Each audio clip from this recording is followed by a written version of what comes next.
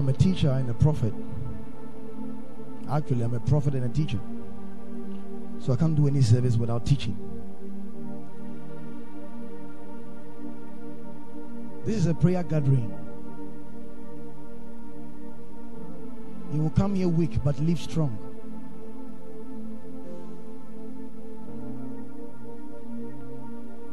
God brought you here today. You were not here by chance. Your coming here was beyond an invitation. It was a call. Because God wanted to communicate something to you. That's why He brought you here. I'm going to use some few times that we have to teach you something. I'm actually laying a foundation. Because revelation will make you pray more.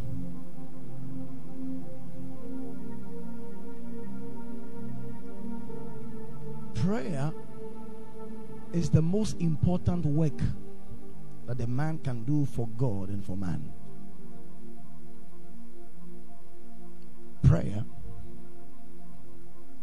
is the rails on which the locomotive of God's power runs on. Prayer is the manifestation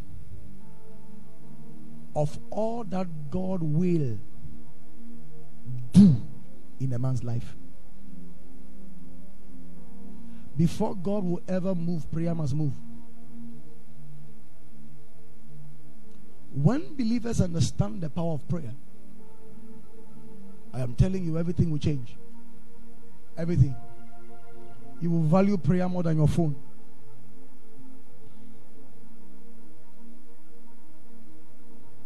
I have not done anything except pray from Monday till today. And I've enjoyed it. I enjoy prayer more than preaching. I enjoy my prayer closet more than talking to you here. I'm in a hurry to leave and go and pray. Because I've seen something. Some of you don't understand, especially those who are closer to me, don't understand why you are seeing some few transitions in my life. I changed last year because I found something. And what hurt my heart was that during a 3 days fast, the Lord told me that, son, you wasted 6 years, 8 months. I wasted 6 years and 8 months, almost 7 years. When God told me that, I wept. That's why you are seeing me like this, because I have to catch up.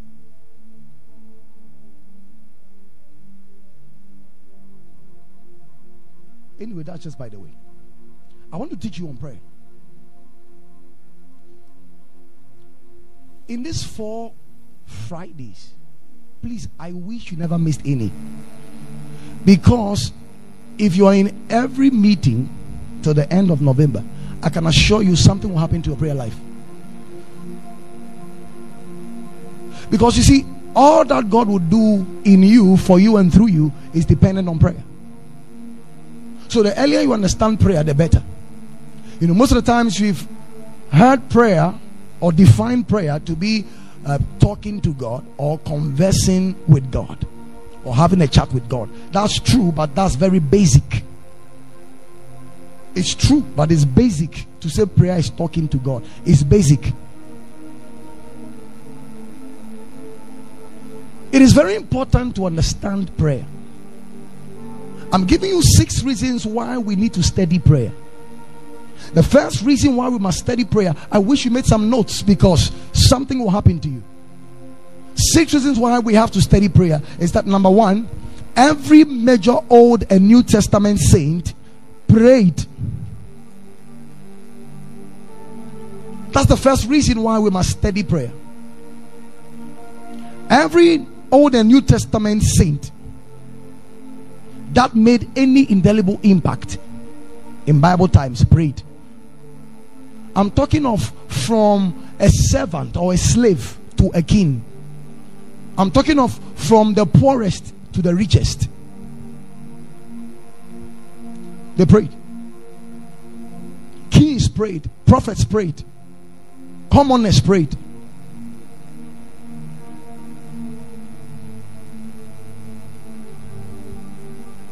We saw Eliezer, who was a servant. He prayed. Abraham prayed. Isaac prayed. Jacob prayed. Elijah prayed. Elisha prayed. It's the more reason why we need to study this thing. So prayer is no respecter of persons. It's no respecter of age. Young people prayed. Old men prayed. Middle-aged prayed. You can check through the Bible. Children prayed. Number two, the second reason why we must study prayer is because Jesus taught on prayer and prayed. Prayer was the most important part of Jesus' life and ministry. It was the most important part of Jesus' life and ministry. Very important. Why do I say that? Jesus began his ministry in prayer. Luke chapter 3, the verse 21. He began ministry in prayer. Before he received the baptism of the Holy Spirit, he prayed.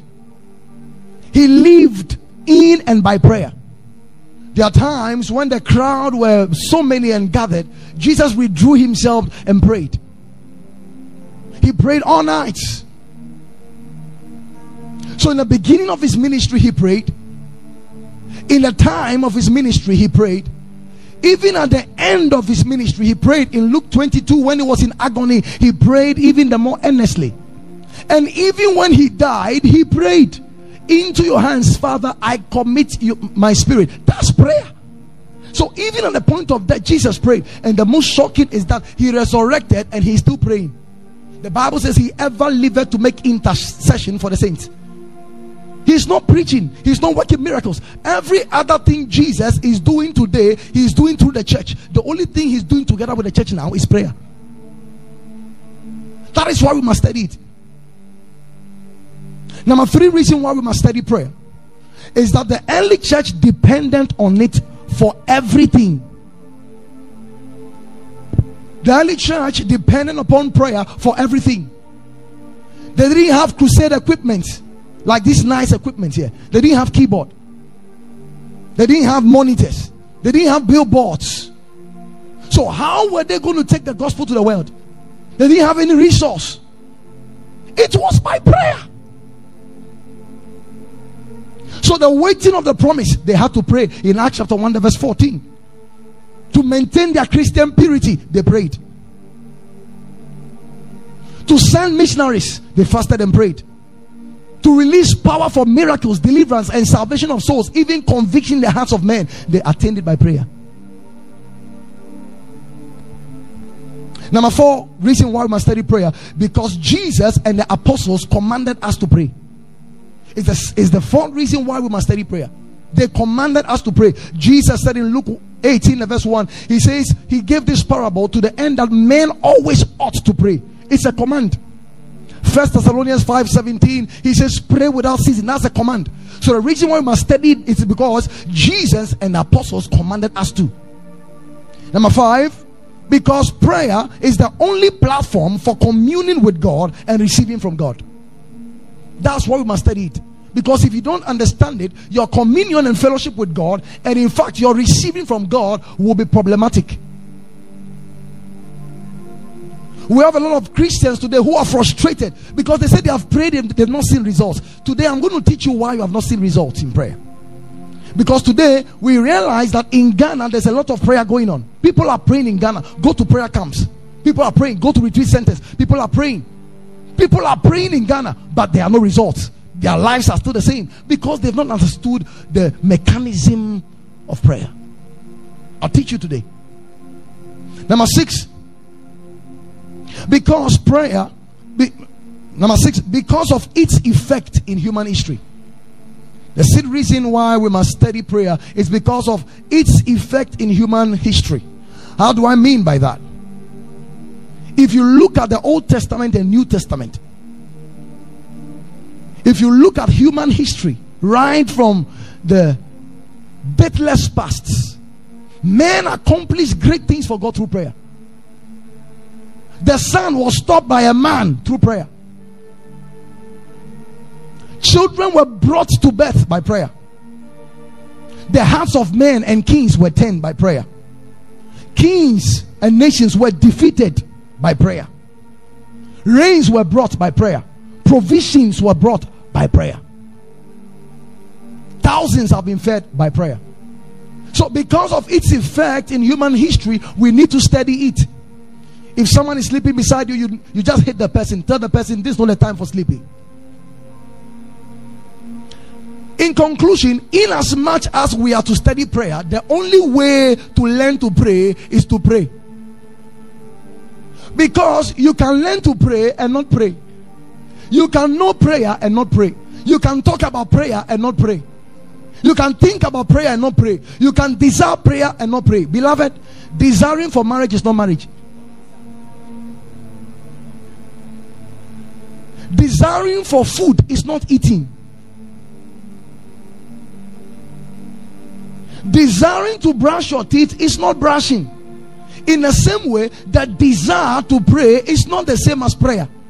The only way to pray is to pray.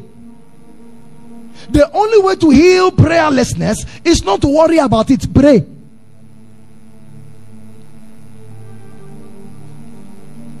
What is prayer? Listen carefully. Now, I wish I had a formica board or something here to share something with you. Now, prayer or praying is from the Greek word proseukomai.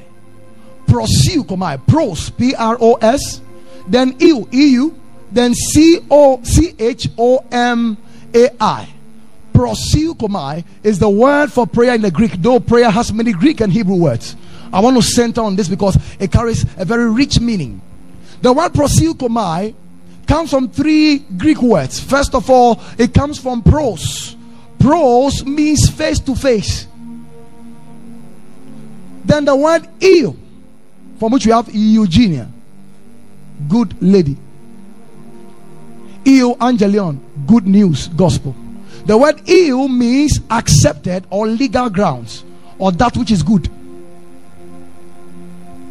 Then we have the word komai. The word komai means to explore to the end. The word komai means to find it all. The word komai means to exhaust. So when you put these three meanings together, prayer is meeting face to face with God on legal grounds in order to explore him to the end. Or prayer is meeting God face to face, accepted through Christ Jesus, to be able to find it all in Christ. So prayer is beyond asking, it is finding.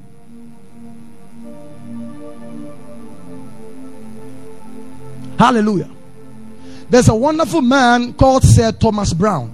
He called man the great amphibian. He called man the great amphibian. What's an amphibian? An amphibian is a creature of two worlds. So he's trying to say that man is a creature of two worlds. Listen carefully. Man is a creature of two worlds. The first world is the material world by which he's able to touch space and time. He's able to relate with material things and with human beings and with physical people. That is the first place man relates to people. And man is also of a second world, which is called the spiritual world. It's the spiritual unseen world. So man is a creature of two worlds, the physical world and the spiritual world. But if the Christian does not understand this reality, he will only function as a man and receive results as a man and die like a man. A.W. Tozer said, many Christians are foolish. Why? Because a goat knows his home and knows how to go back. A bird knows its nest and knows how to fly back. It is only Christians who don't know how to go back to their spiritual homes for renewal. That touched my heart. We go to work. We go to preach. We go to do activity in town. When does it end? It ends home. When you get home, you change your clothes. You take a shower. That's when you bath in the evening.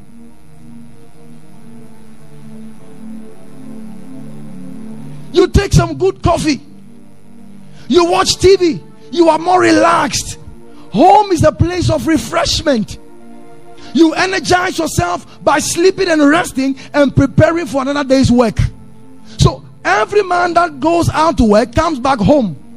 It is only the Christian that doesn't know that after many activities we must come home. Coming home is prayer. Prayer is actually your spiritual homecoming. So there are many believers who are exhausting themselves in the world, through friendships, through their phones, through work, through ministry, and so many things, and they have refused to come home. So they are stressed, they are tired, they are almost giving up, they are fainting. You know why? Because you are not home. When a believer prays, that is where he comes home. When you pray, you are refreshed. You change your spiritual clothing. You become more refreshed. You watch spiritual TV, viewing God. Spiritual radio, hearing God. So prayer is at home. When you get home, you actually fellowship with your family. In prayer, we fellowship with God's family. Are you seeing this thing? So you see, the place of rest is not actually out there. The place of rest is home. That tells us that there is no rest anywhere apart from our spiritual home in prayer. Please understand this. Very important. What then is prayer? I want to define prayer even more deeper for you. Because today, many believers are so selfish that their prayers are not making any results. And I want you to listen to these definitions of prayer before we get deeper. Are you enjoying this thing? All right, so what is prayer? Prayer is the offering up of our desires unto God for things agreeable to his will in the name of Christ, and thankful acknowledgements of his mercies. You don't need to write all that. If you want to write, fine. Or you can write in short notes. You need to just understand it. Prayer is the offering up of our desires. What we desire, it is offering it up to God for the things agreeable to his will. So it's not just offering what you want, it is offering what you want in agreement to his will. Follow this. In the name of Christ, and a thankful acknowledgement of his mercies. Secondly, prayer is an act of homage from creator to creator. When you pray, you are paying homage as a creator to your creator, as a creature to your creator. It is the highest expression of our allegiance to God. Follow this thing. It is the highest expression of our allegiance to God. What is allegiance? It is loyalty. When we are consistent in prayer, we are actually expressing our highest allegiance to God. When we pray, we are saying that we are loyal to our relationship with God. I am tired, but I'm loyal. I am busy, but I'm loyal. I have a family, but I'm loyal. That's how we prove our loyalty to Jesus. Spending time with him. That's prayer. It's not just binding and losing. Are you following this thing? Prayer, says John Bunyan, he says it is a sincere, sensible journey out of the soul to God.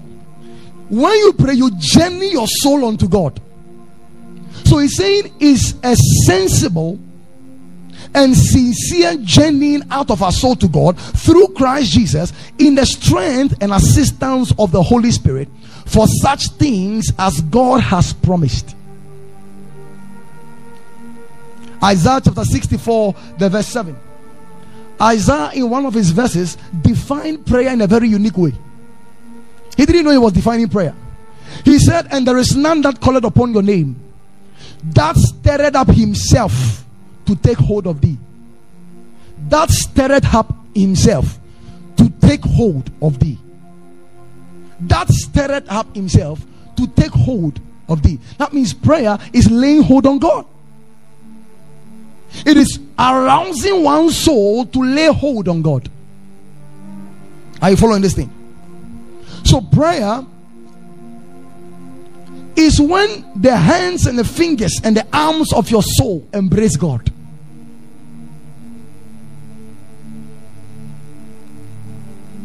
And we embrace him with our souls in the place of prayer. Hallelujah. It is to rouse oneself from sleep and seize hold of Jehovah. It is the highest exercise of the affections, the will, the memory, the imagination, and the conscience towards God. So much that this very act becomes the gymnasium of the soul. How do I mean? He's saying that prayer is the highest exercise of man's imagination, of man's will, of man's emotion, of man's conscience towards God. So much so that that exercise becomes a gym for the soul. So you have not used your soul to its highest expression until you pray. You have not exercised the power of your imagination and the power of your will and the power of your emotion and the power of your conscience except when you pray. You will never know the extent of your body, the capabilities and the potentials you have until you exercise it in prayer. From Monday to Friday, I've been praying close to 60 hours. Did I ever know I can be able to arrive at that place? It was when I began exercising the power of the emotion, the will. Now the desire is inclined to that place. Praise God. So that is how you do it in prayer. It's an exercise. Are you following? So prayer is the enjoyment of God by way of communion and fellowship. It is the enjoyment of God by way of communion and fellowship. Prayer is loneliness with God. Prayer is staying with God until you begin to look like him and radiate his glory. Prayer is God and man in a closet. Prayer is mingling, clinging, and fusing in and with God.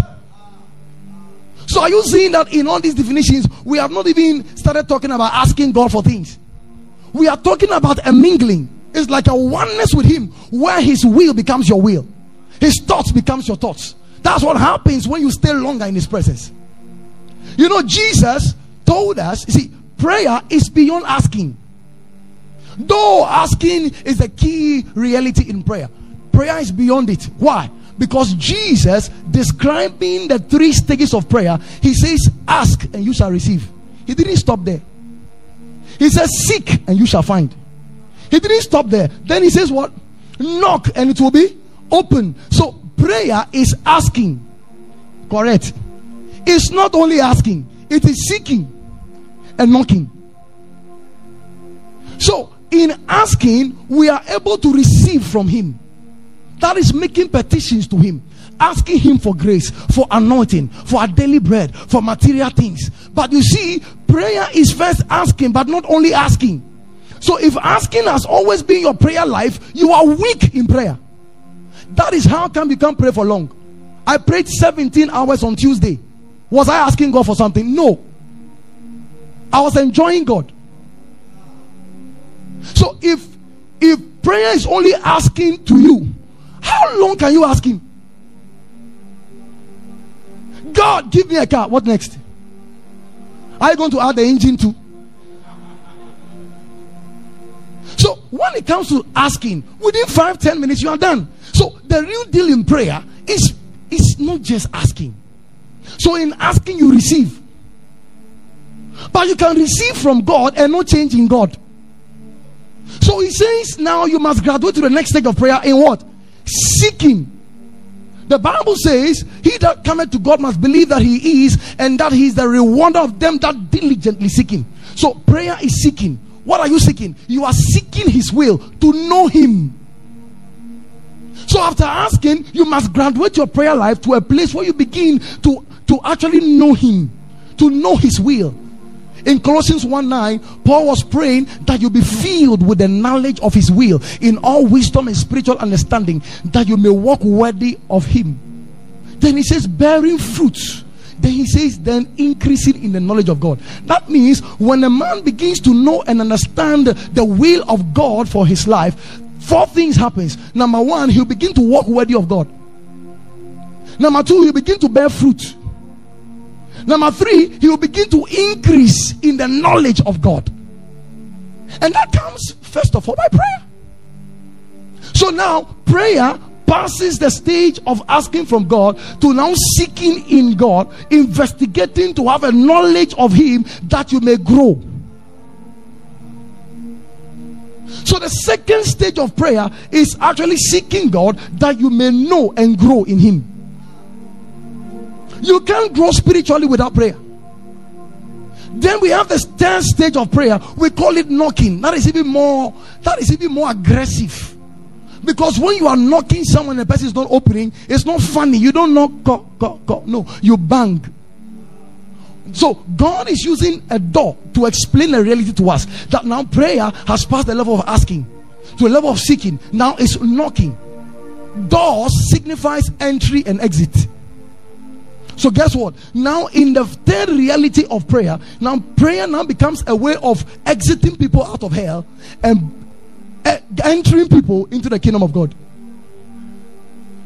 How? By traveling, by laboring, and through service. Are you following this thing? So prayer first is asking. Prayer is also seeking in knowing and growing God. And now prayer now becomes a place of laboring and serving God. So the end result of you asking is so that you will seek to know Him. There are people who keep taking from God, yet they don't know the God they are taking from. They seek the gift and not the giver of the gift. So they have so many material things they can boast of. They have so many spiritual gifts they are functioning in, yet they are spiritual babes. Because their relationship with God is only based on asking for things. Are you following this thing? So prayer is not to be regarded merely as getting what we want from God. Prayer is a method by which we give glory due to His name. Finally, prayer is touching heaven to receive feedback to live. For example, there was a time I was praying close to 5 hours, and the prayer I was praying was that God, we need a new venue, because where we were is too small. Last year we were too crowded. It was in prayer 5 hours. I was not asking, I was saying, God, we need a place, help us. In prayer, the Lord says Bankers Hall. So I say, Bankers Hall.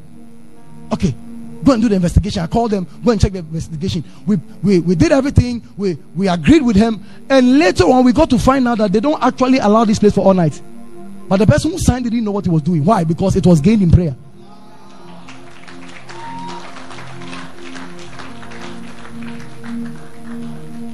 So it is what we said, it's touching heaven to receive feedback to live. Also, prayer is staying in touch with heaven to receive empowerment, refreshment, instructions, guidance, laws, commands, rebukes, and chastisement to live victoriously and function effectively on earth, that God may receive all the glory and His will be done on earth. I received this definition in prayer. So it is getting in touch so much with heaven, then you begin to receive instructions. So prayer is not just asking and receiving. You get to a place where now you are receiving instructions, not things. You are receiving commands. God is telling you, move out from this place, and take your things back, move, give this money to this man. I remember in prayer, I was watching one video. God said, give him your rent. The rent was due in 3 weeks, and God said I should sow it into the life of a man of God, almost $2,000. Will you do it?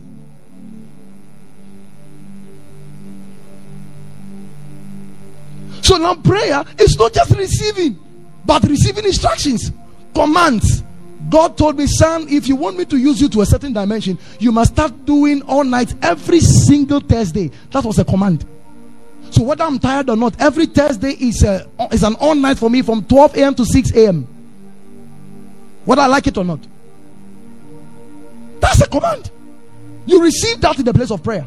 Now God begins to trust you, and because He trusts you, He entrusts you. Many of you cannot be trusted. Why? Because you are kiddibos and kiddibabs. You only come to receive. So you come, God says, you want, take, go. There are people who get deeper to stay with Him. It's like you don't come for the things. It's beyond things now. Now they come to stay with him. He says, God, I just love you. That's why I'm here. I'm concerned about the world. I want to intercede with you. I know the world is your heartbeat. I want to be part of what you are doing.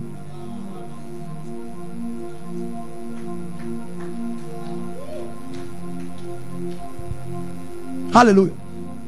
There are some elements in prayer you need to understand that will enrich your prayer life. Most of you, the only prayer you know is tongues speaking. So you wake up in the morning, raka, taka, poto. There's nothing wrong with that. But you see, you can get to a place where now your tongues becomes religious. So now a time comes, you don't even, you'll be WhatsApping and speaking in tongues.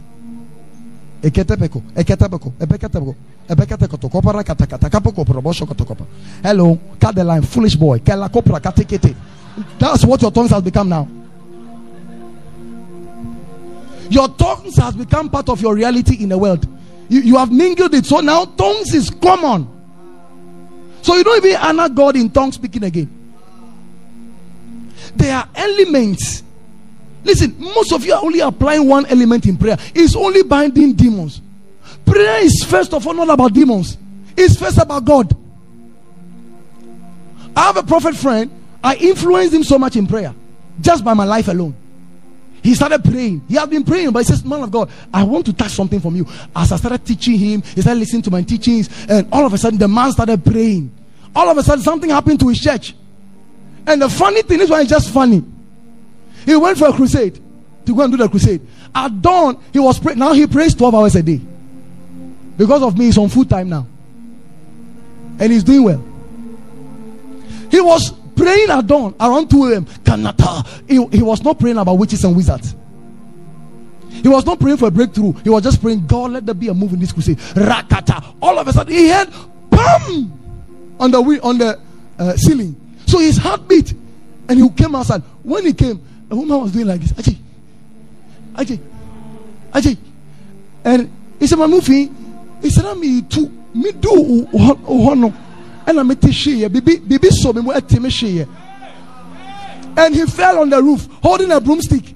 He said for the first time in his life he knows witches. He has heard that witches fly with broomstick. For the first time he saw a witch holding a broom. He was not praying about witches. Listen, you see,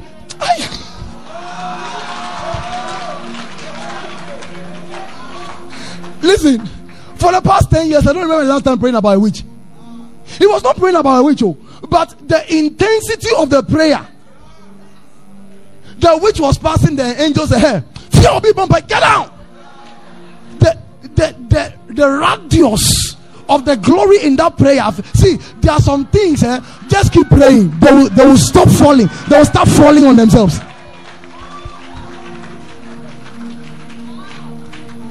So he said he has so much confidence now. He was fire. Hey, he has seen something. He has seen a reality now. Before he came, he entered one faithful church member's house. No, the mother was a witch. He entered there. The woman fell under the power and started confessing. He has not said anything.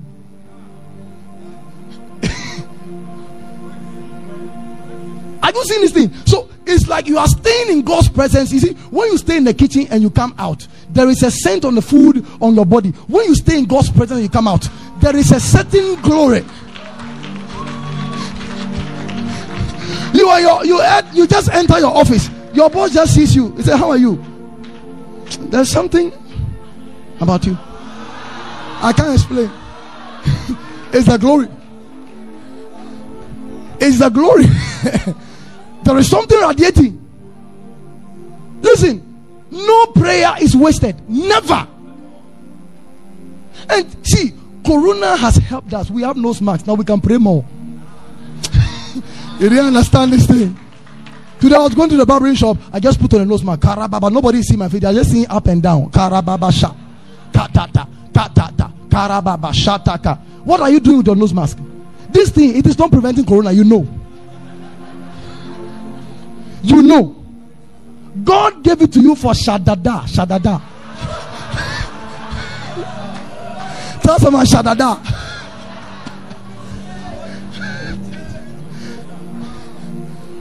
Praise God. Are you learning something? So there are some elements in prayer that you need to add to your prayer life to make it rich. I want to share it with you. Are you okay? Listen, you'll be blessed. The first element or ingredient that you add to your prayer life to make it fruitful and beautiful is number one, adoration. You'll be shocked. Many Christians don't know this. Listen to me carefully. It has changed me. I don't just start praying to guy, bye. No. You are before a king. Listen carefully. So, what is adoration? Adoration is a demonstration of great love, devotion, and respect. So, this is what actually sets the tone for prayer. I'll tell you why and what adoration can do for you. It reminds the one who prays about the person he's addressing.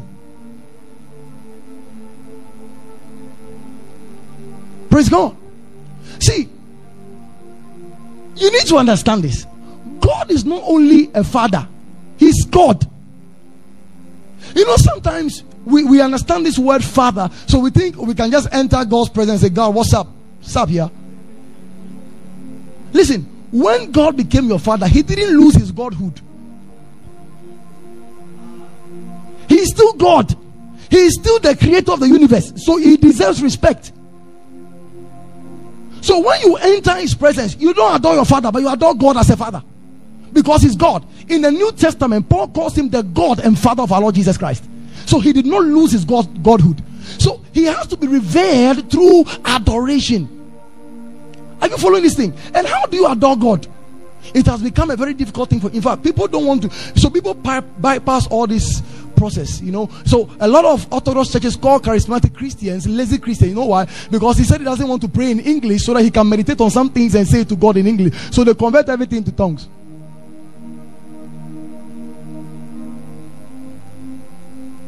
So he does not want to bother to use scriptures to adore God in words. So he puts everything into tongues. You'll be limited in the riches of your prayer life.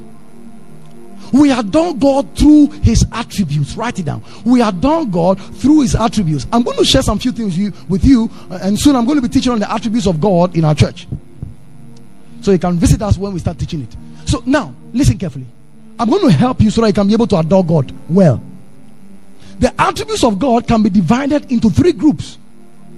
The first group is called the attribute of ability. This will change you. Listen carefully. Number two, the second division is called the attributes of integrity. And the third attribute is called the attribute of relationship. So now let me explain them. What is the first division? The attribute of what? Ability. It speaks of God's power. So in the attributes of ability, there are about 5 of them. Number one is omnipotent. That means God is all powerful. Number two, He is omnipresent. That means God is everywhere. I'm teaching you how to adore Him.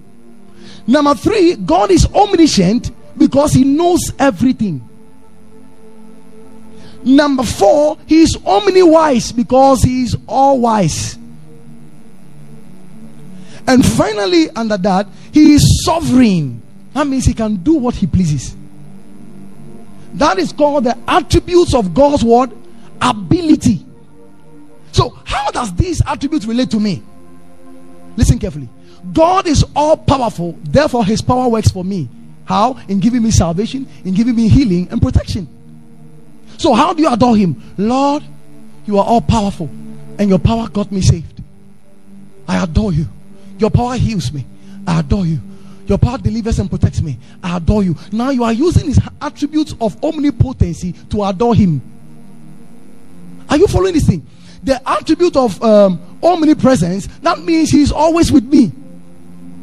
He is everywhere, but He is with me. Number 3, the attributes of omniscience. He knows everything. That means He knows everything about the man who is praying. So you adore Him for that. You may be thinking this is nothing. Actually, it is something to God. God knows who He is, but He wants to be told. He wants to be told. He is omni-wise. That means what? He's the only wise God. You tell Him, Lord, you are the only wise God. That's how you are beginning your prayer. Then He is sovereign. That means He directs my life. Are you following this thing? Then we come to the attributes of integrity. I'll give you a few. In His attributes of integrity, He's number one, holy. He's a holy God. You have to tell Him, Lord, you are holy.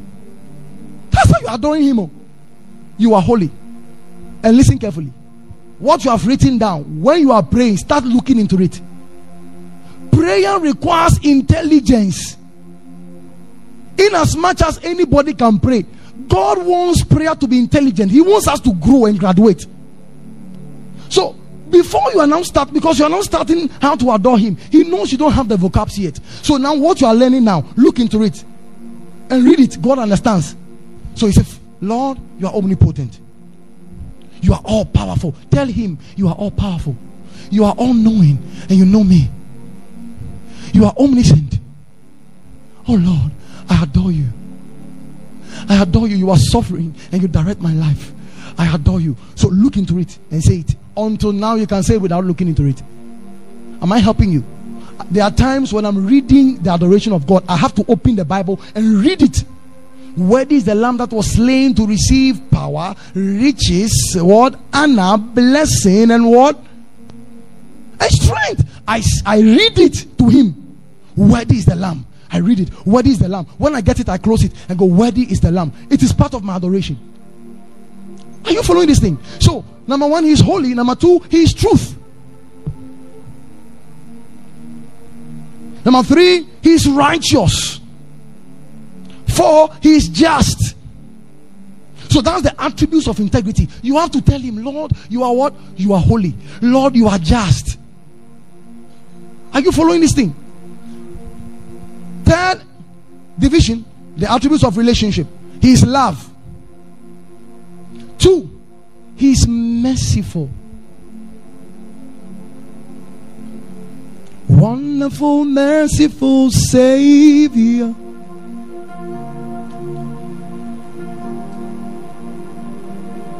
Keep singing. Who'd ever thought that a lamb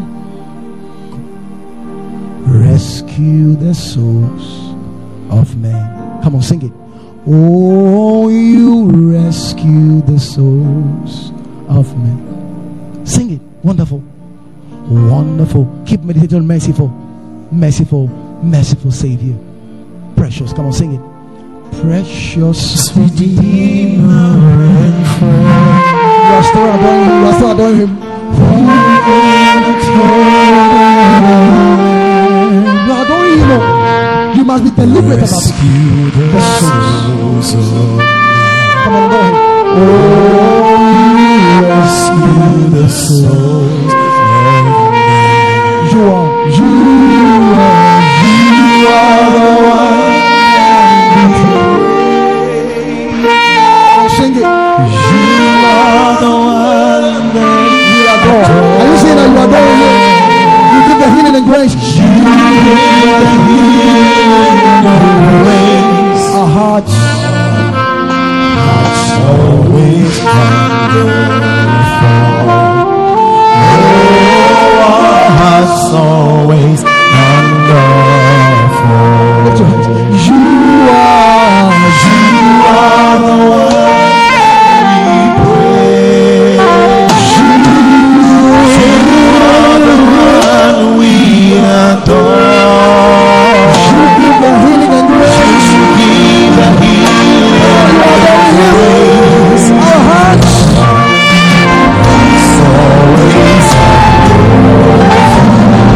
Oh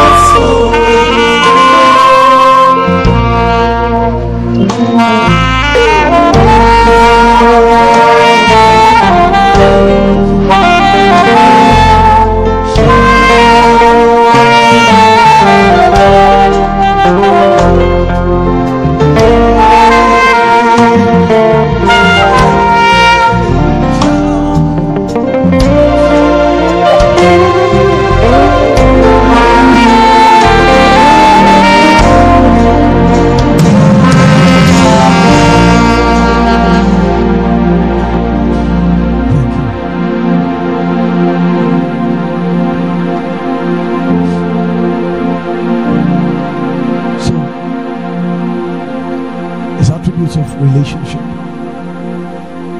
Number one, his love. Number two, his mercy. Merciful. So you say that to him, that he's merciful. Praise God.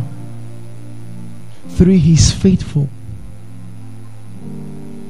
Please say to him that he's faithful. Number 4, he's unchanging.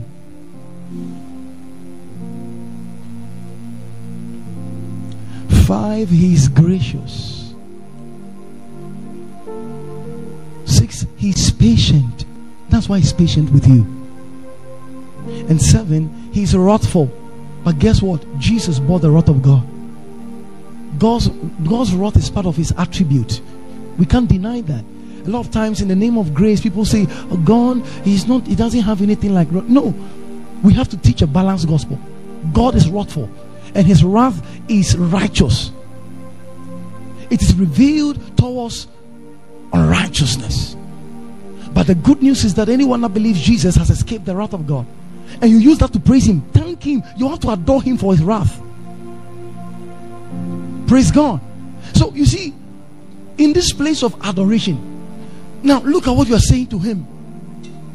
Many of you, I can bet you have never done this in your life before.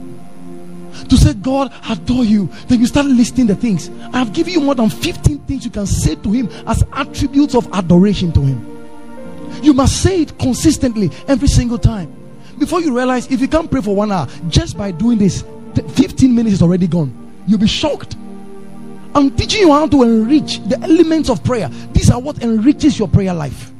God wants it. And guess what? One good news about adoring God is that by the time you are saying he is faithful, he is just, He is holy. You yourself will start looking at yourself in him.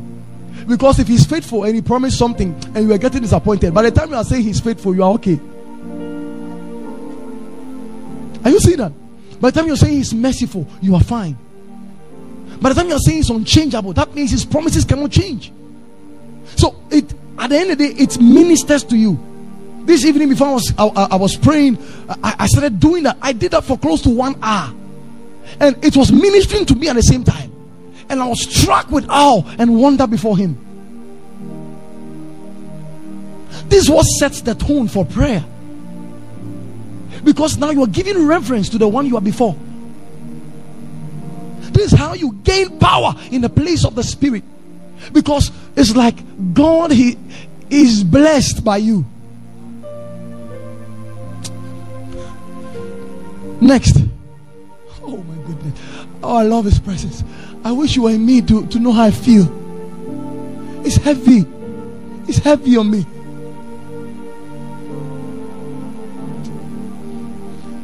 But second element of prayer is communion. That's an intimate friendship, an intimate relationship, intimate fellowship. It's like a union, a spiritual bonding. Close friendship is a merging of spirit into the blessed oneness of God. It's an intertwining of cords into a single rope. That's how it means. It's like you join with God. It's an uncommon intimacy. Abraham became so intimate with God, so much so that God told him that how can I hide anything seeing that this guy is my friend? It's a second element. When you commune with God, you talk to him about everything. It's like you're a friend. Listen, God accepts casual conversations with him. A.W. Tozer was so close to God that even when he was going to buy a light bulb for his church, he spoke to God and talked to him about it. Can you imagine? Is it necessary? But that's what he did. It's a communion. Number 3, next one, is confession. Confession. Now, that word confession means 2 things. Number 1, it means the open acknowledgement of our faults. You know, many Christians are so fake. I'm telling you. You know what you did was not right, but you go to prayer speaking in tongues like you don't know what happened. That's why you are not receiving results in prayer. People are praying, but there's no results. You know why? Because they have become so proud. Because in the name of tongues.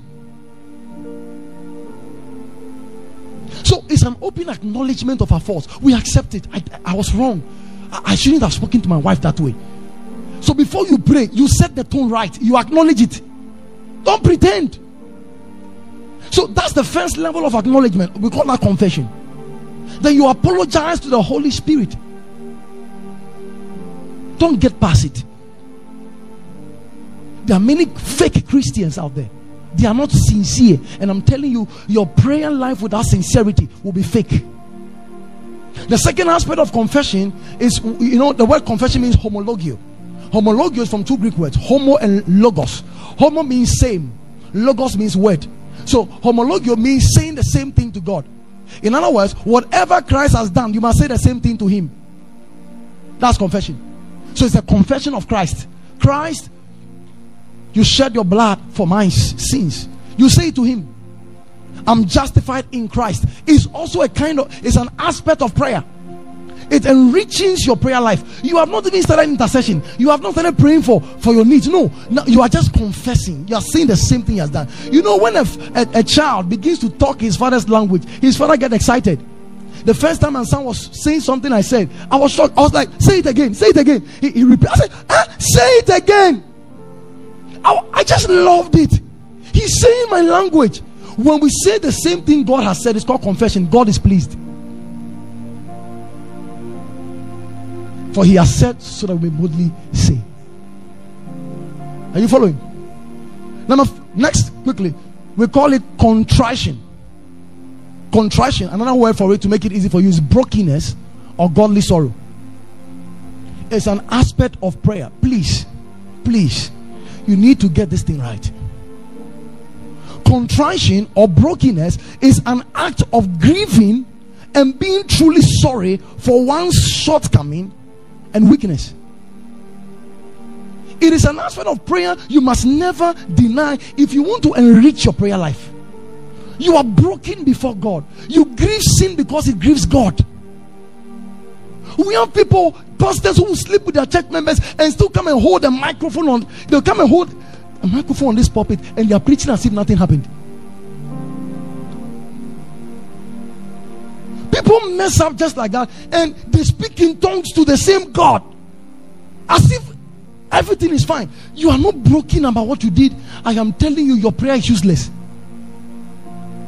We see, anytime you do something the Holy Spirit convicts you, you must be broken before Him. That's how you express humility. Humility is not putting your hands on your back, because worldly people do it. It's an open brokenness. The Old Testament calls it brokenness. New Testament calls it godly sorrow. Godly sorrow. You are sorrowful by what you did. Praise God. Next is what we call intercession. I'm going to treat that as a subject itself under prayer in one of the 4 glory nights. You'll be shocked. You will grieve after hearing that teaching. So intercession is standing in the gap for others. And I'll shock you. You know, today, before most of you that came, that you were praying, you've not been to all nights like this before. You know why? Because most of the prayer topics are unique. All the prayers you were praying were intercessory prayers. I told them, all the prayer we need to pray, Lord, show your glory. Lord, let something appear. We prayed it. We have been praying it 1 month ago. We can't pray the same thing here. So what we are praying is intercession prayers. How many pray intercessory prayers? They don't know the power of intercession, what it means to pray for another person. In fact, long prayer is founded in intercession. If you want to pray long, pray for people. It is an aspect of prayer many people have not realized. And I'll tell you why we will pray intercessory prayers more than any other kind of prayer. Because in Job chapter 42, the verse 10, do you know Job was complaining, asking God, saying so many things to God? In Job 42:10, the Bible says, when Job prayed for his friends, look, and the Lord turned the captivity of Job when he prayed for his friends. Also, the Lord gave Job twice as much as he had before. If in this all night, all the times are used for intercession and little time is used for ourselves, by the time we go, we are seeing results. I'm telling you, I taught a pastor friend this. My pastor friend he taught the same thing in his church. A member did the same thing, prayed for people the whole day. Someone just sent the person money when he has not asked anybody for money. I said, wow, that's powerful. I told you one time I was a little broke and I was just praying. I prayed over 7 hours. I didn't ask God for anything. I was just praying for people. By the time I was done, someone mistakenly sent me 68 Ghana cedis. The person respects me so highly, so I don't deserve that money. So he sent me 68 Ghana cedis, and I sent a text. I received 68 Ghana. That person can't send me that money. So I said, I received 68 Ghana cedis from you. I'm sure it's a mistake. I just wanted you to know. Then he said, oh man of God, please, sorry, it's a mistake. In 2 minutes time, he sent 500 Ghana cedis just to pacify me for disgracing me with 68 Ghana. Now, I can tell you for a fact that it was not a mistake, because how do you dial someone's number you are sending money to without knowing the number you are dialing in this tough world? So in intercession, God wanted to bless me, and He made someone make a mistake. May people make such mistakes in your life. Hallelujah. So listen, intercession is key. If you are a believer, you don't pray for people, you are in trouble. Your prayer life is weak. You have to pray for your family members. You have to pray for your friends. You have to pray for the nation. You have to pray for the president. You know, I saw someone post a funny clip of the president of Ghana when he was dozing off and sleeping, and I'm sure that's a Christian. If you pray for the president, you won't do that. See, because of the way I pray for the president and the vice, I can never make fun of him. I can't. See, prayer makes you disciplined. You don't fool around. I'm telling you. Intercession. My goodness. I can pray for people. I have a list of every church member in a church. I pray for them by name. Every single week. Except your name is not inside. I have become so aware of it. I learned it from one book called Prayer by O.A. Halesby. He said, pray for any human being you see in town. That's what changed me. I went to the bank last week to go and do some transaction. When I went there, I was now investigating and checking the names. The teller, I checked the name, Auntie Efia. I said, Father, bless Auntie Efia. Let her know you. I'm serious. I checked the branch manager. His name was bolded. I started praying for the branch manager. The woman who was helping me, I checked her name. Her name was this. I started praying for her. I prayed for her and I said, God, anybody that enters this building, let them know you. Look at what I was doing. Today I went to the barbering shop. Whilst the barber was barbering my hair, I was praying for him. And I said, Lord, anybody that enters this shop, let him know you. I've sold my car as a seed, so now I don't drive. So when I bought it, I went for a retreat from Monday. I came today. When I was going, the Uber driver that bothered me, I checked his name on the Uber. You check people's name to just make fun of them. I checked his name to pray for him. His name was called Ajimambedu. And I said, Lord, let Ajimambedu know you. From the time I left Medina to the house, it was Ajimambedu I was praying for. I said, Lord, open his heart for the gospel. Open his heart for the gospel. When we are about to land, God says, preach to him because his heart is ripe. When we landed, I overpaid him to get his attention. When I overpaid him, I said, I want to speak to you about Christ. He said, He took his time. I preached the gospel. The guy got born again in the car. I took his number. He's coming to church on Sunday. You see, I'm using intercession. Look, you can use intercession to gain anybody's heart. I am telling you. You pray for everybody you see. Now, anybody I see, by the time I come, I start remembering them. Whilst I was returning, I was walking from the barbering shop to the house.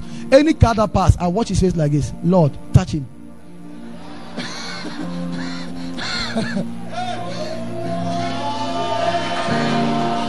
So no one escapes. Nobody escapes under my prayer. One time I woke up, I was going for a prayer walk. I get to a place, I stand in the house because I read the book. He said there was a man of God who was praying in people's house. He will come and stand at the gate. He said, God, may they know you. May they never escape. Baptize them in the name of Jesus. Rakatak. The man of God will do that. Everybody in the area got born again. So me too, when I'm going, I say, Father, in the name of Jesus, make them born again, Lord. Anybody that does not know you here, Lord, save them. I pray if anybody is supposed to die this week in this house, Lord, as I stand as your priest, I turn it upside down in the name of Jesus. That's what I was doing. Look, now you forget about time. We don't look at time again. Our body gives us time because we feel tired. That's how we watch time. Tuesday I prayed 17. I wanted to do 24 hours. But after 17 hours, the body was telling me, say, hey, I can't kill myself.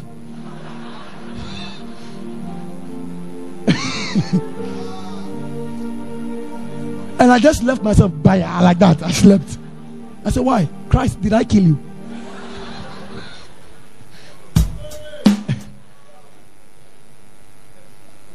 Hallelujah. Praise God. I wanted to repeat because last year I prayed for 24 hours. I wanted to repeat it again. Then I realized that it's not by might, it's by the Spirit. Hallelujah. Anyway, but these teachings we are giving to is powerful. One of our members prayed 28 hours. Last 2 weeks he came to me in the office. He said he prayed 30 hours. Are you okay? Are you fine? Are you feeling fine? Now people are just praying because they have understood it. And all his prayer is intercession. He said he has a list of all his family members because his family is struggling. They are all broke. He's praying for them. Praying for every church member. Praying. It's now he has condemned himself to prayer. Do you know what you can do in intercession? It is an aspect of prayer. In fact, it is one that intercession is where the power is. If you want to gain power in God, pray for people. That's the next aspect of prayer. Are you following this thing? The next aspect of prayer is meditation. Many don't understand this reality of meditation. Meditation is simply focusing one's thoughts on God. It's like a lover. When I fell in love with my wife, I was thinking about her almost every time. Thank you for that tongues. And this is a marital tongues. It doesn't save souls. You ponder over God. Look, you can get to a place where your prayer becomes meditation. I'm not saying because of that, just go and sit down. That's not what I'm talking about. Let your prayer lead you into that point where your prayer becomes a meditative prayer. You're just thinking of God's love. Some of you, before you realize it's 5 a.m., you were thinking of his love. You woke up out of his love. You will sleep in his love. So let me not talk much about it. If not, people will focus on that one more. Number 10, praying in the spirit. It's an aspect of prayer. We call it speaking in tongues. I don't have too much time. Let me do this in 15 minutes, then we pray and get out of here. Number 11 is submission. It's also an aspect of prayer. Submission. It is actually surrender or yieldedness of heart and mind to God's will. It is the humble giving away of ourselves to God for him to have his way in our life. It's an aspect of prayer so rich. It's rich. Lord, I surrender myself. Jesus did that. He says, not my will nevertheless, but your will. It's a surrender. It's a consecration. You are surrendering yourself to God. Maybe God has given you an assignment. You can't do it. Tell him, Lord, I surrender myself to you. Not my will, but your will, Lord. Have your way in my life. It's a kind of prayer. It's an element of prayer that enriches. Now, there are kinds of prayer. I'll be explaining that. But these are elements in prayer to make your prayer rich. Number 12 is supplication or petition.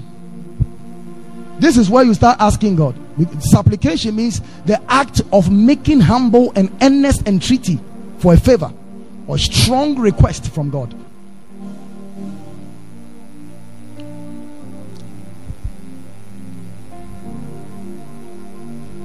Number 13, or is it 12 or 13? Any of them. Thanksgiving and blessing.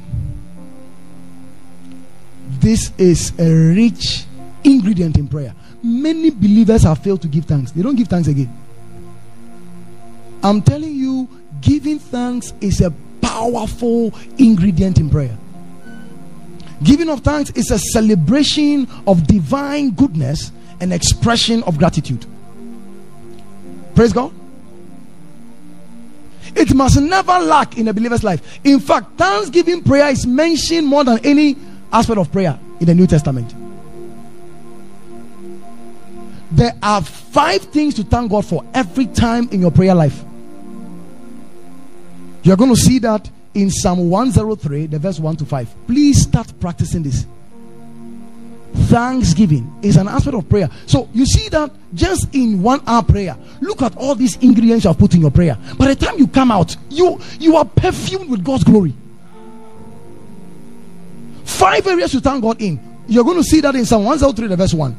He says, bless the Lord, O my soul, and forget not what? His benefits. Then he starts stating them. Number 1 is forgiveness. You have to thank him and bless him for his forgiveness. It must be part of your prayer. Father, I thank you. You must be deliberate. I thank you for your forgiveness over my life. That's number 1. Number 2, let's do it quickly. Health. Who heals my diseases? So you thank him for your health. Number 3, you thank him for deliverance. Number 4, you thank him for his loving kindness. Number 5, you thank him for provision. Please, when you are starting this, it will be difficult. Look into the book and pray. So you thank him, Father, I thank you for my health. Thank you for forgiving me in Christ Jesus. Thank you for delivering me. Thank you for all the provisions. Then you start mentioning each provision one by one. You bless God for the television. You open your fridge. You bless him for the milk. You bless him for the sugar. You don't know. Be deliberate. You thank him for everything. By the time you realize that all your problems are over. Praise God. So, thanksgiving. Next, travail in prayer. Travail. People think prayer is always gentle. Lord God Almighty, we want to bless your name, Father, because you're such a good God, and we praise your name, Most High God. Continue. A demon will slap you.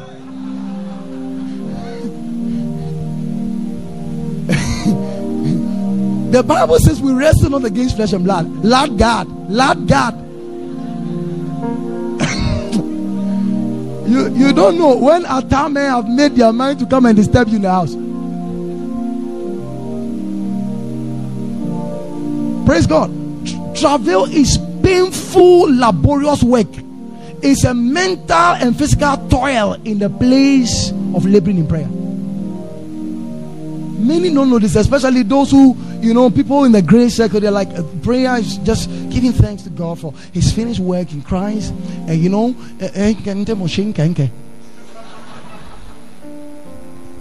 don't know this thing. You have to travel for church growth. We traveled all night before we started seeing increase in church. Before we started running 2 services. Traveling, Lord, expand. Lord, grow the church. That one is not Lord God. It's kappa.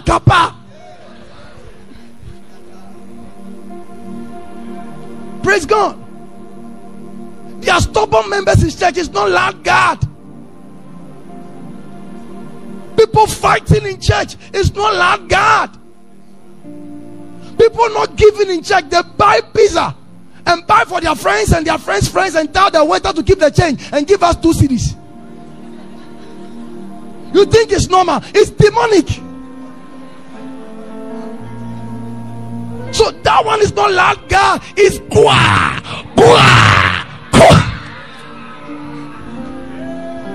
The church cannot do much when there is no tithe. When there is no money, it's not Lord God. It's kwa. That one is traveling. There is a bad news in the family. Your father has been taken to emergency. Lord God. You don't know. Look, see. You don't know. The Bible tells us Jesus traveled in prayer until his sweat became blood. In fact, in Hebrews chapter 5, the verse 7, the Bible says that he prayed with strong cries and tears. So people mock. People mock. He says, when you're doing a thing. He said they don't know what they want. Hey, me, I don't know what I want. Don't mind them. Oh, it's called travel. It's not mind the Christian faith. It's normal. Then we add beats to it so that we can move the body.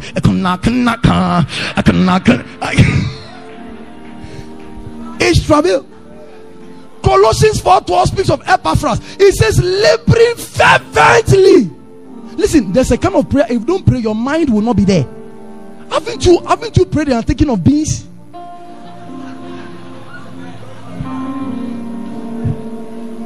You'll be praying, and before you realize, your mind is on the rice cooker that is on warm. So you must position yourself in a certain place where you can be able to travel. That one is by the time you finish traveling in prayer, your body is aching you. I'll speak to you about generals next week. Generals of prayer. Today I'm laying foundation. That's why I'm cool. Let me just give you a teaser. Apostle Joseph Babalola. The man prayed to the stand. One time the family were about to eat and they said we should come and pray over the food. Beloved, pray and let's eat. Oh, that's what we called you. He knelt down, stretched his hands. He prayed 1 hour, 2 hours, 3 hours, 4 hours, 10 hours, 15 hours, 20 hours, 25 hours, 30 hours, 32 hours. When he opened his eyes and he checked, it was morning and people were going to work and they have changed their clothes. He said, hey. Then he also rose up and went. When I heard it, I said, 32 hours praying over food. See, generals have passed though. Generals have passed. Abel Clary, one great powerful intercessor. He was about to eat in the evening after he has prayed. His prayer is worrying him. And he was about to eat, and then he looked at the food. He started weeping. He said, "I'm not supposed to be here. I'm not supposed to be here." You.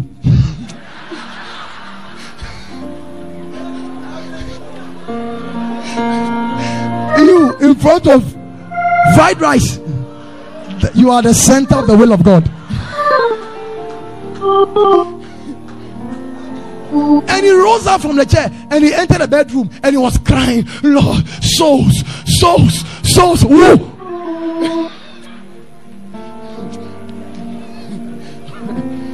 Souls, Lord, save them. One general called John Welch. The man prayed until he started lying on the ground and praying. And the wife was worried. He says, Welch, get up from the floor. He said, woman, I have 3,000 souls to give an account of, and I do not know what their life ends. Allow me. He went back on the floor, he was praying. Hey. And you are going to meet all these generals in heaven with your Banku Christianity.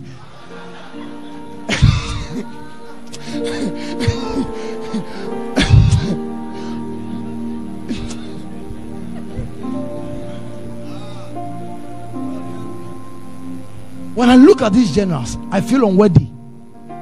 And you must start feeling unworthy now, because you see, let me just help you. You don't have to go to heaven and know your rewards.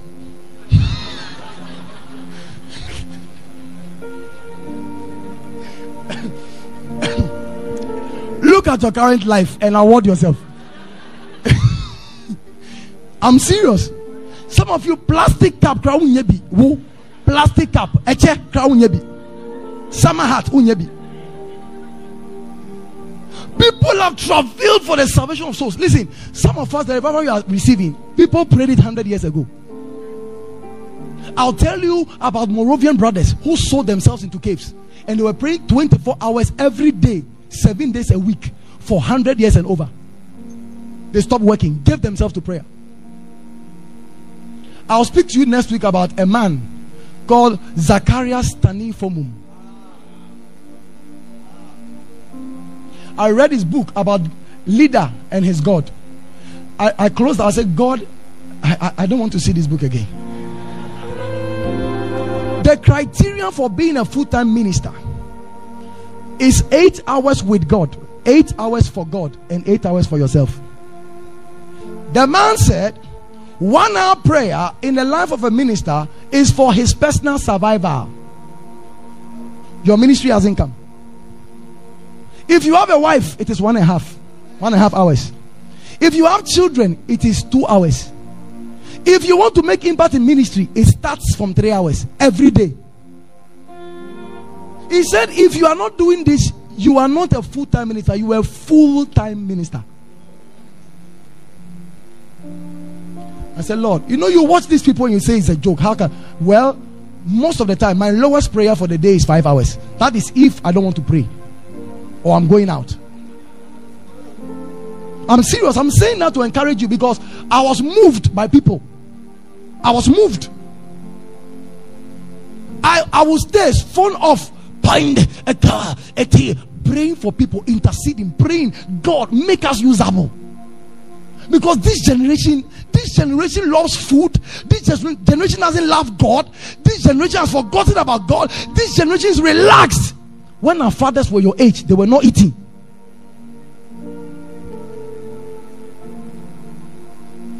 And you are there. Christ has paid the price. Christ, continue.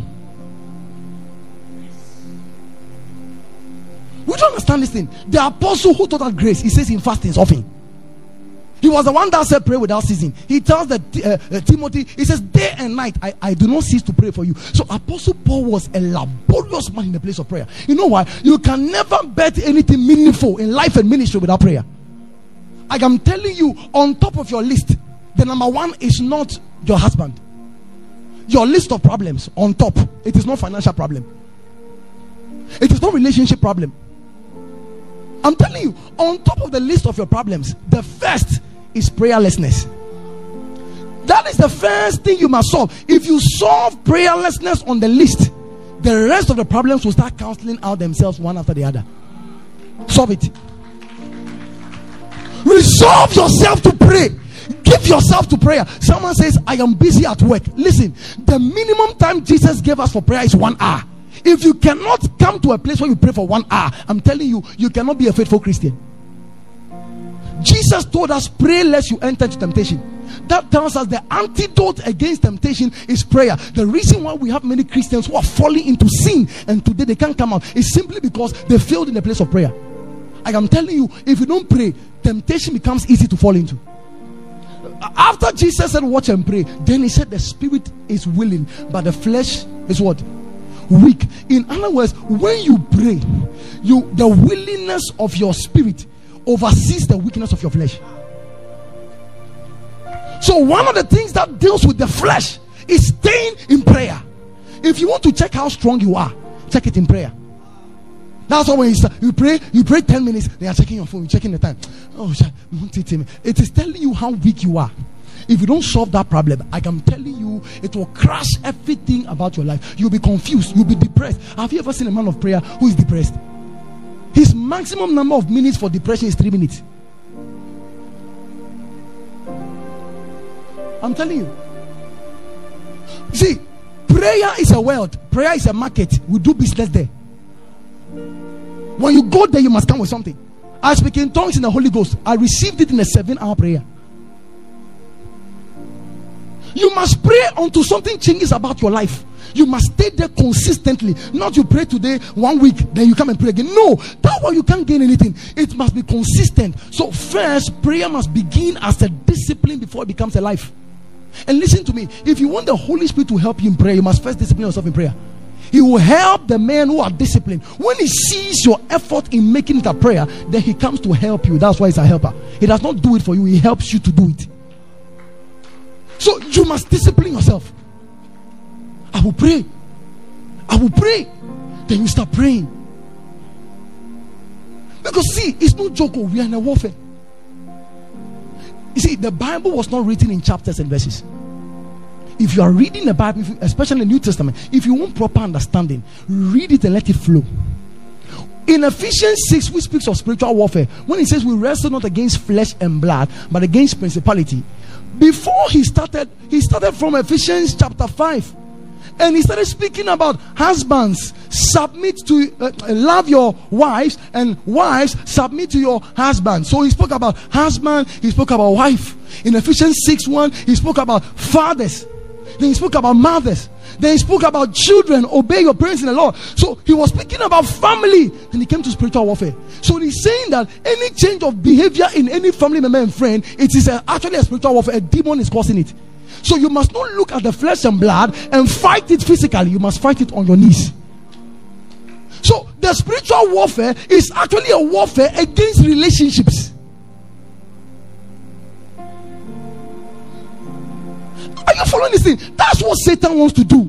That's why he has destroyed your relationship between your boss, between your co-workers, between husband and wife. That's why you have not spoken to your husband for the past 5 days. It's a warfare. It's the devil. One man fought with the wife and they didn't speak for 1 week.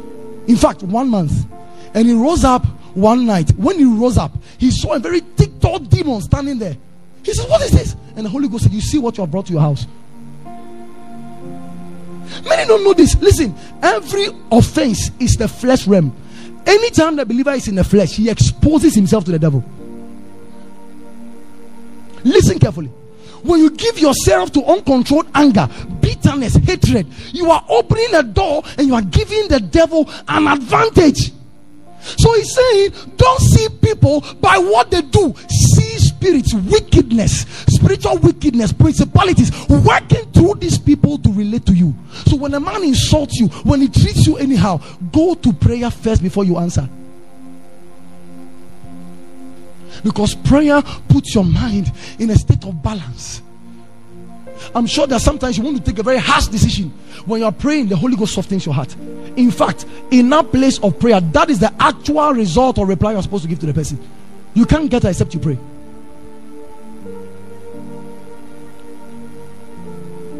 The devil knows what believers can gain in prayer. That is why the greatest activity of the devil is to first stop believers from praying.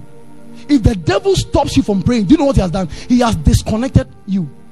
In the armor of God, is speaking of spiritual warfare, meaning the believer is a soldier.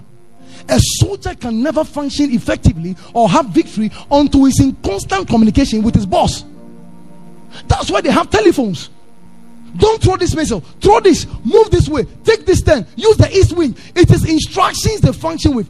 When a soldier loses connection with headquarters, he's in trouble. So the Bible is telling us, in this warfare, it is in communication with God that we win. If you read about spiritual warfare, the Bible didn't tell us to fight. It says stand. So we wear the armor to stand.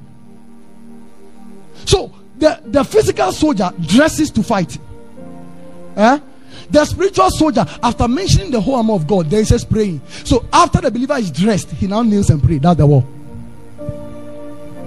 So the whole armor of God is not to make you look like Iron Man. The armor of God is to make you a praying man. So the whole armor without prayer is a waste. That's why the finished work of Christ is a tool for service, not a toy for playing. There are people who shout, I'm righteous in Christ. Christ has forgiven me past, present, future. And they are fully, they don't understand. The Bible says, put on the breastplate of righteousness. Christ is your righteousness. As you are serving God, the devil will hit your heart and tell you the sin you committed yesterday, God has not forgiven you. When you put on that breastplate, you remind the devil that I am righteous not by my works, but by faith in Christ. That's how you put on the armor. And you continue fighting. The helmet of salvation, the devil will bring condemnation to your mind, telling you you are not saved. When you put on that helmet, you give assurance to your salvation that I can never lose it because of my faith in Christ Jesus. You put on that armor. When he throws that armor against your mind, he doesn't get you. That's how we work. The shield of faith, the word of God, is a shield. The devil will bombard your mind with thoughts, lustful thoughts, Facebook, bad videos that will corrupt your heart. You must block them with the shield of faith. Your faith must constantly be strong. And you grow your faith by the word of God. Prayer is the most important work of the Christian life. If you don't pray, you are exposed. If you don't pray, the devil mocks you. In fact, prayerless Christians and prayerless churches are the devil's workshop. If you are a believer and you don't pray, the devil can use you easily. Check those who destroy churches. First of all, they don't pray. Because if you pray, God will open your eyes. All the problems going on in the family, you don't pray. Because you think prayer is an option. When you are less busy, you do it. You don't get it. Listen carefully.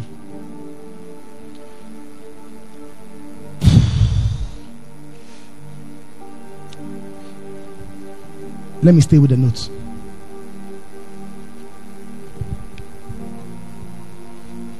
After 10 minutes, remind me, then we pray and close. Prayer is so much important to God. So much so that God, the Godhead itself, has committed to it. Listen carefully. Prayer is so important to God, so much so that the Godhead has committed to it. How? You see, in the Godhead, there's what we call division of labor. They work together. In salvation, they even work together. How much more prayer? So in salvation, the Father is the source, the Son is the cause, the Holy Ghost is the effect. The Father is the inception, the Son is the execution, the Holy Spirit is the transmission. So they work hand in hand. In prayer also, the Godhead commits to it to make the believer pray. How? The Father, first of all, commits to prayer by hearing and answering your prayer. Very important. That's how the Father commits to your prayer. He commits by what? Hearing and answering your prayer. How do I know that? You can see that in Psalm 65, the verse 2. He says, thou that heareth prayer, unto you shall all flesh come. So anytime you are praying, you must know that God hears you. His ears are attentive to the righteous. That's how God commits to prayer. Every prayer by a righteous man, God hears it. Never go to God in prayer thinking that God is not hearing. He hears every prayer. So never be discouraged. Number two, how does the Son commit to prayer? He commits to prayer by giving you access through his blood. In Ephesians chapter 2, the verse 18, the Bible says, for through him, we have access to the Father by the Spirit. It is through Jesus Christ we can come to God in prayer. Never ever think that you are in prayer because you live the holy life in the course of the week. No. It is Jesus who committed to prayer by shedding his blood to give you access. In Hebrews chapter 10, you can come there. Hebrews chapter 10, from the verse 19 to 22. Now watch that for yourself so that you can understand how the Godhead commits to prayer. Hebrews chapter 10, verse 19. He says, having therefore, brethren, boldness to enter into the holiest by what? By what? The blood of Jesus. So Jesus commits to your prayer by giving you access through his blood. It is through his blood that you access God in prayer. So we come in his name. Please hear it. We come in his name. To pray in the name of Jesus means you are praying in the stead of Jesus. It is as though Jesus himself is the one praying. You come to Jesus, you come to God today in the authority of the finished work of Christ. So that is how come you must be more humble when you go to God in prayer. Because you are not there on your own grounds. You are there on his blood. Through his blood and by his blood. So today in the New Testament, no, you see, we don't pray Elijah prayers. Because Elijah never prayed in the name of Jesus. Abraham never prayed in the name of Jesus. We now have a new and living way. We pray in his name. In the authority, in the power of attorney, in the stead of Jesus. So if I am praying, it's as though Jesus is the one asking. And if Jesus is asking, God answers. Are you following this thing? Number 3, in the Godhead, the Holy Spirit also commits to prayer. So, how does the Father commit to prayer? By hearing and answering. How does the Son commit to prayer? Giving us access through his blood. Now, the Holy Spirit commits to prayer by helping us to pray. So, the Holy Spirit is our quickener and our inspirer in prayer. Listen. You cannot pray effectively without the Holy Spirit. Without the Holy Spirit, your prayer will be dead and ineffective. Without the help of the Holy Spirit, you are on your own. The Bible says in Romans chapter 8, the verse 26. He says, likewise, the Spirit helpeth our infirmity, for we do not know what to pray for as we ought to. He didn't say we do not know how to pray. You can check that. He says what to pray. Because we all know how to pray. How do we pray? We pray to the Father in the name of Jesus. But sometimes what to pray becomes a problem. You know you have to pray for your mother. But what topic? So sometimes you are limited in the place of prayer. You don't know how to go about it. So that's the weakness. So he says the Spirit helpeth our infirmity. That word infirmity is weakness. Our inability to produce results. That's the word weakness. So what's that inability? It is we not knowing what to pray for as we ought to. So it says the Spirit helpeth our infirmity. The word helpeth is from the Greek word sunantilambanomai. Now the word sunantilambanomai is from 3 Greek words. The first one is sun. Sun means together. Next is anti. Anti means against. Next is lambano. Lambano means to lay hold. So the word sunantilambanomai means to hold with, for, against your infirmity. So the Holy Ghost helps us by holding with us, for us, against our weakness.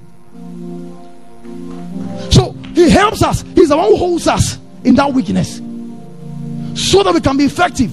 How? The Bible says that the Spirit itself, that's what? He maketh what? Intercession for us with what? Groanings which cannot be uttered. So anytime we pray, what is happening is that the Spirit is actually praying for us.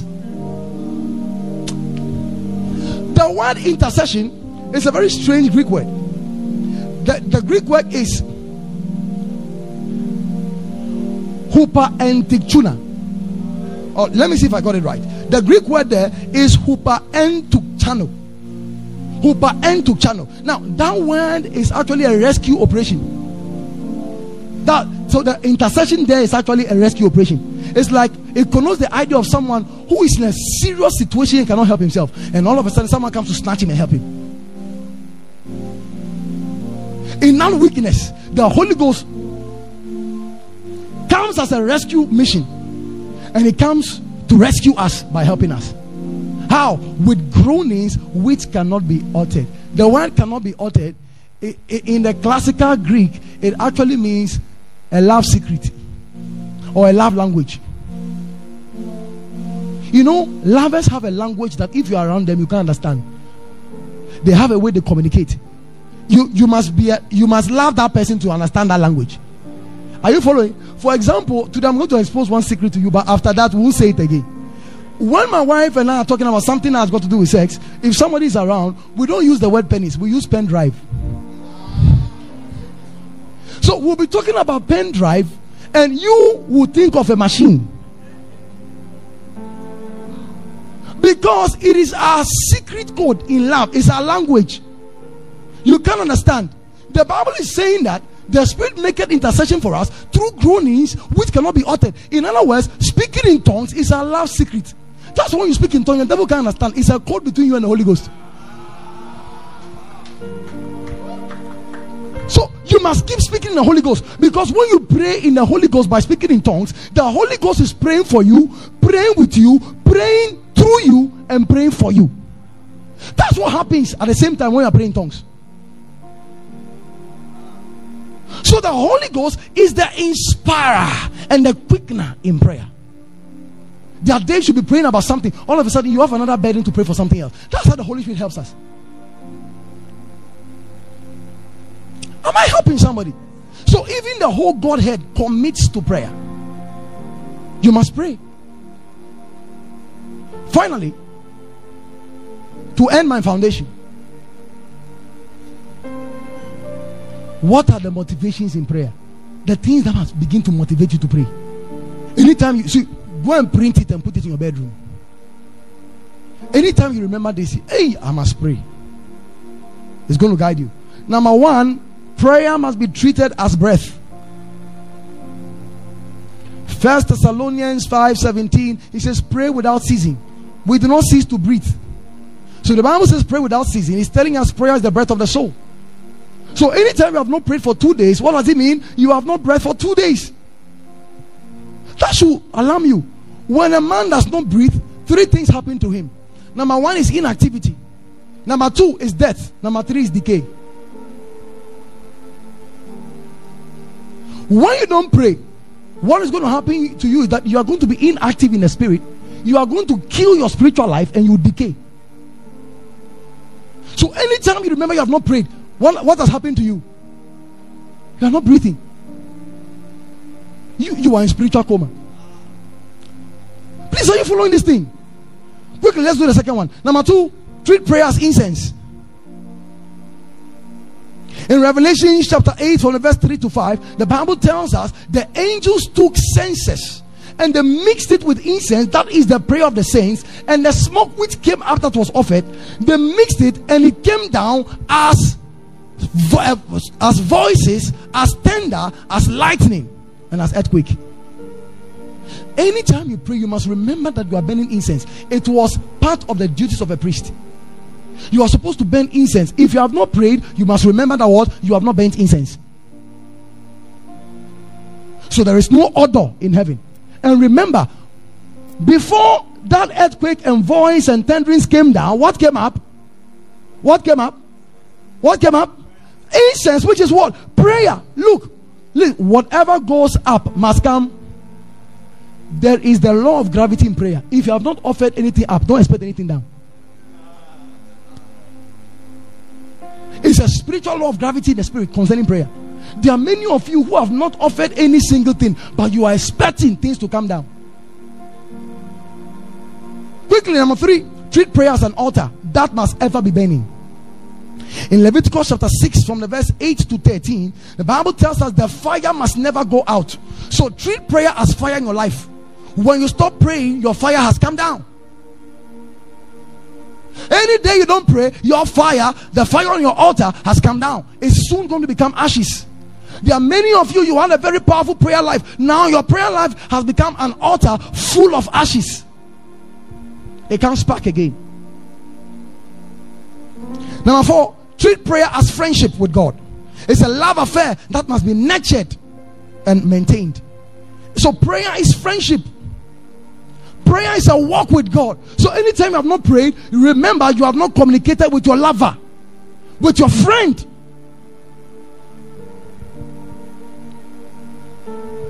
When you fall in love with somebody, you are always communicating. So to not pray means you are not in love with God. Simple. Number 5, treat prayer as a powerhouse or as a fuel station. Isaiah 40:31, it says, they that wait on the Lord shall what? Renew their strength. Prayer is the place of renewal. They shall mount up with wings as an eagle. If you want to fly, wait. They shall walk and not be weary. You are worried because you don't pray. You are burning fuel, yet you are not feeling fuel. Feeling fuel must be constant. When we pray, we come to the fuel station of heaven to be refueled. Because the Christian life is lived by energy and fuel. So prayer is a powerhouse. We go there to get energy to generate a pure Christian life. Number 6, treat prayer as a home of rest and refreshment.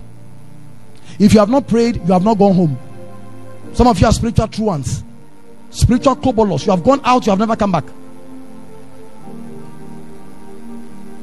So if you have not prayed, you are not home. These things should motivate you to pray. Number 7, treat prayer as a spiritual gym. Jude 20, the Bible says, but you beloved, building up yourselves on your most holy faith. So prayer is spiritual gymming. When you gym, you burn calories. It is not easy to start a gym. The first 2 days you feel pain in your body. That's the discipline of prayer. Telling us prayer is a discipline, so you feel pain. But it's a gym, so you got to keep doing it before you experience or realize the strength. The strength you have is not in your size, it's in your capacity in the spirit. And when you pray, you build that capacity. It's your spiritual gym. Listen, anybody who gyms, who has body, has appetite for food. The reason why you don't have appetite for the word of God is because you don't pray. The word of God will never edify a prayerless heart. You will have more love to read your Bible when you spend more time in prayer. So treat it as a gym where you go and strengthen yourself and burn spiritual calories. Number 9, quickly. Number 8, treat prayer as a ministry, as work and service, as work, as ministry. It's your ministry. Monday mornings, nobody wants to go to work, but you go. So irrespective of how you feel, you still go to work. Why? Because your salary for survival, for taking care of your family, is on it. If you want to eat, you go. If you want your family to survive, you go. So if you know prayer is a ministry and a work, you know your whole family and you yourself depend on it. You depend on prayer to keep your family moving, to keep your life moving. So it's a ministry and a work. So whether you feel like it or not, prayer is duty. Am I helping you? See, these are things that change me. Number 9, treat prayer as a supply of the Spirit. In Philippians 1:19, the Bible tells us, supplying the Spirit, that this shall turn out for my deliverance through your prayers and the supply of the Spirit of Jesus Christ. Anytime you pray, you are supplying something. When you pray for someone, you are supplying the Spirit to the person. So every believer must treat prayer as a spiritual distributor. You are a spiritual distributor. The day you don't pray, you did not distribute. You are a wholesale distributor. Number 11, or number 10, treat prayer as a shelter and a tower of refuge. That's where we hide under God's protection. A believer who prays is under heavenly security. You don't die like that. A believer who does not pray is exposed. Quickly, number 11, treat prayer as a bank. What do you do in a bank? You deposit, you save, you withdraw, and you do inquiries in a bank. That means prayer is a spiritual transaction. That is why we do business with God. When you are praying, you are depositing, you are withdrawing. When you are praying, you are investing. So it's a spiritual transaction you are doing.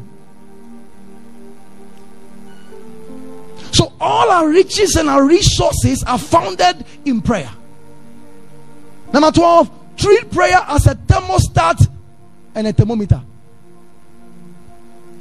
They are not the same, yet they represent prayer. A thermometer measures the temperature of a room. So your prayer life measures your spiritual temperature. If I want to know how healthy you are, I check it by your prayer life. If you don't pray, you are sick. You are healthy if your prayer life is vibrant. So a thermometer measures temperature. A thermostat regulates temperature. Prayer is how you regulate your spiritual life. In other words, if your spiritual life is low, there's a solution. Turn it on. Increase it. So your prayer life must be treated as a thermostat. You can regulate your spiritual life. The more you pray, the more you increase. The more you don't pray, the more you decrease. So little prayer, little power. More prayer, more power. It's a thermostat. Number 13, treat prayer as a battle engagement. You are powerless in standing before the devil without prayer.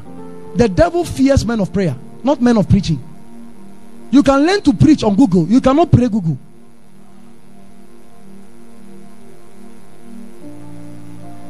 If you want to be a man of power and strength to deal with the devil, pray. The Bible says, be strong in the Lord and in the power of his might. It is in the place of prayer. Me, I love teaching because that's where I establish saints. If I can teach you, I've solved 80% of my problem and your problem. Praise God. How many people can I prophesy to? If I teach you, I empower you. Prayer is how you win your battles. The devil is no match for you when you're a man of prayer. He can't scare you. You gain strength in the place of prayer to deal with the devil. Jesus, I know. Paul, I know. Who are you? I remember years ago when I was not fasting and praying, we were casting out devils in my spiritual father's church. The demon was a stubborn demon. We used 7 hours. And when we finished, we thought it would go. The demon was like, So we thought, oh, Father, we thank you. When we were leaving, and the demon rose up and said, okay, I me call.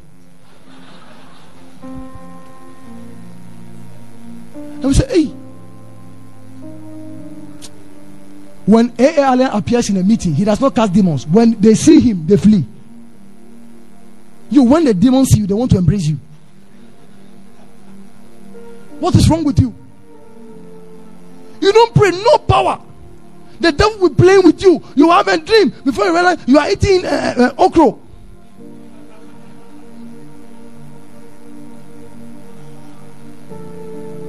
An antelope is chasing you. Lion is chasing you. That small room is a zoo.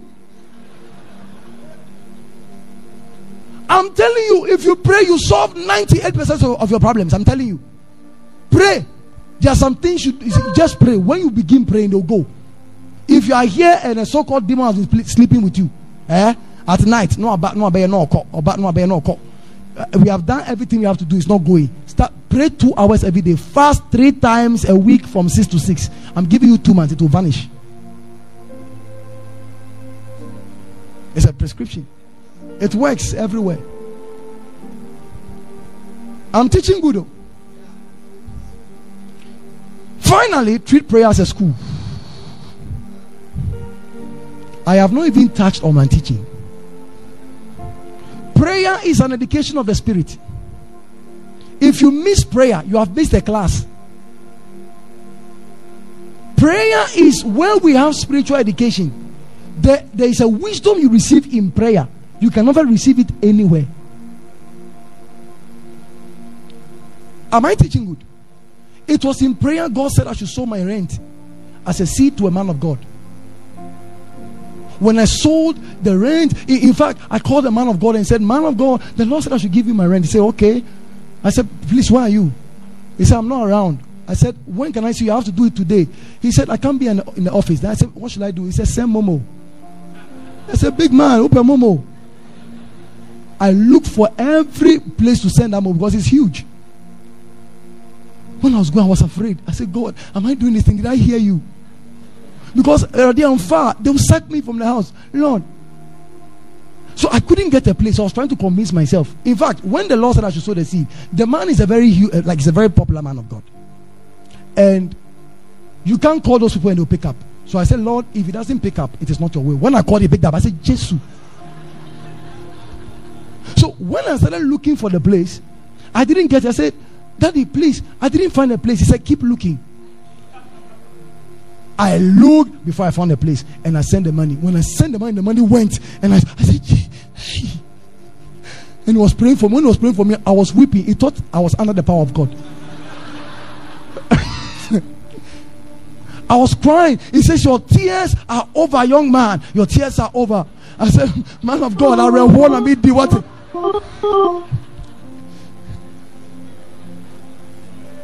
Hey, when I finished, I have not told my wife. I have 3 weeks to pay rent. When she came in the house, I was quiet. She thought I was in the spirit. Are you okay? I said, I'm fine. I'm fine. Everything is fine. Before the 3 weeks, I received 18,000 Ghana cedis. Is it normal? It's not normal. Last week I was there. Somebody brought us one expensive couch to put in my hall.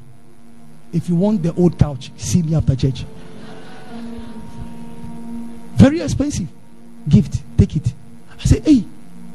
So, you see, God wanted to furnish my house and take me to a bigger place. But the only way he could use it was to make me give out that money. But I got it in a place of prayer. When you pray, you bypass all the processes and the systems, and life becomes easier. Life becomes a dead match. Prayer makes obedience easy. I am telling you, obedience becomes easy. Life becomes a dead match. Have you ever watched a dead match before? Have you watched a dead match with somebody who never watched it? Are they the same? The experience is the same. You have watched Ghana with Brazil. Ghana won by 2-1. And you are watching it again with somebody, let's say your wife, who has not watched it. Okay? You have watched it already. Then Ghana is going to score. And your wife is like, hey, I'm going to Ghana. Oh, You know how you're going to behave? You're like, duh. It's 2-1. And Ghana loses by 1-0. And it's 80th minute. It's like, Ghana, will you win? You're like, mommy, cry. It's 2-1. She doesn't know. And Ghana equalizes. Yeah, go! You have watched the match already. That's why your behavior has changed. So at the 91st minute, Ghana was going as a Moja. This time he missed the penalty. He was going like that. Bang, bang, bang, bang. And you're like, Jesus, win. And Ghana wins. And like, go! And she's jumping. And she brings you malt. You're like, How do you feel? Dead match, dog. So anything going on in the match doesn't perturb you. Why? Because you have watched it already. You watch your life in the spirit when you pray. So you don't panic. Why? You have seen it already. You know at the end of the day, it's one thing. It's called glory. So you don't fear. So you have confidence. Men of prayer are men of confidence. Check every man of prayer. They don't fear. They can take risk. In fact, we came here, this place we are paying, including we are paying 20,000 Ghana cedis. Small church. How do we pay? We came here by faith and prayer, and we'll pay because you will pay. So they don't fear. You men of prayer are risk takers. They see the end in God because God shows it to them by revelation. You become a man of vision in a place of prayer. Please, I want to plead with you. Give yourself to prayer. Can you rise up on your feet?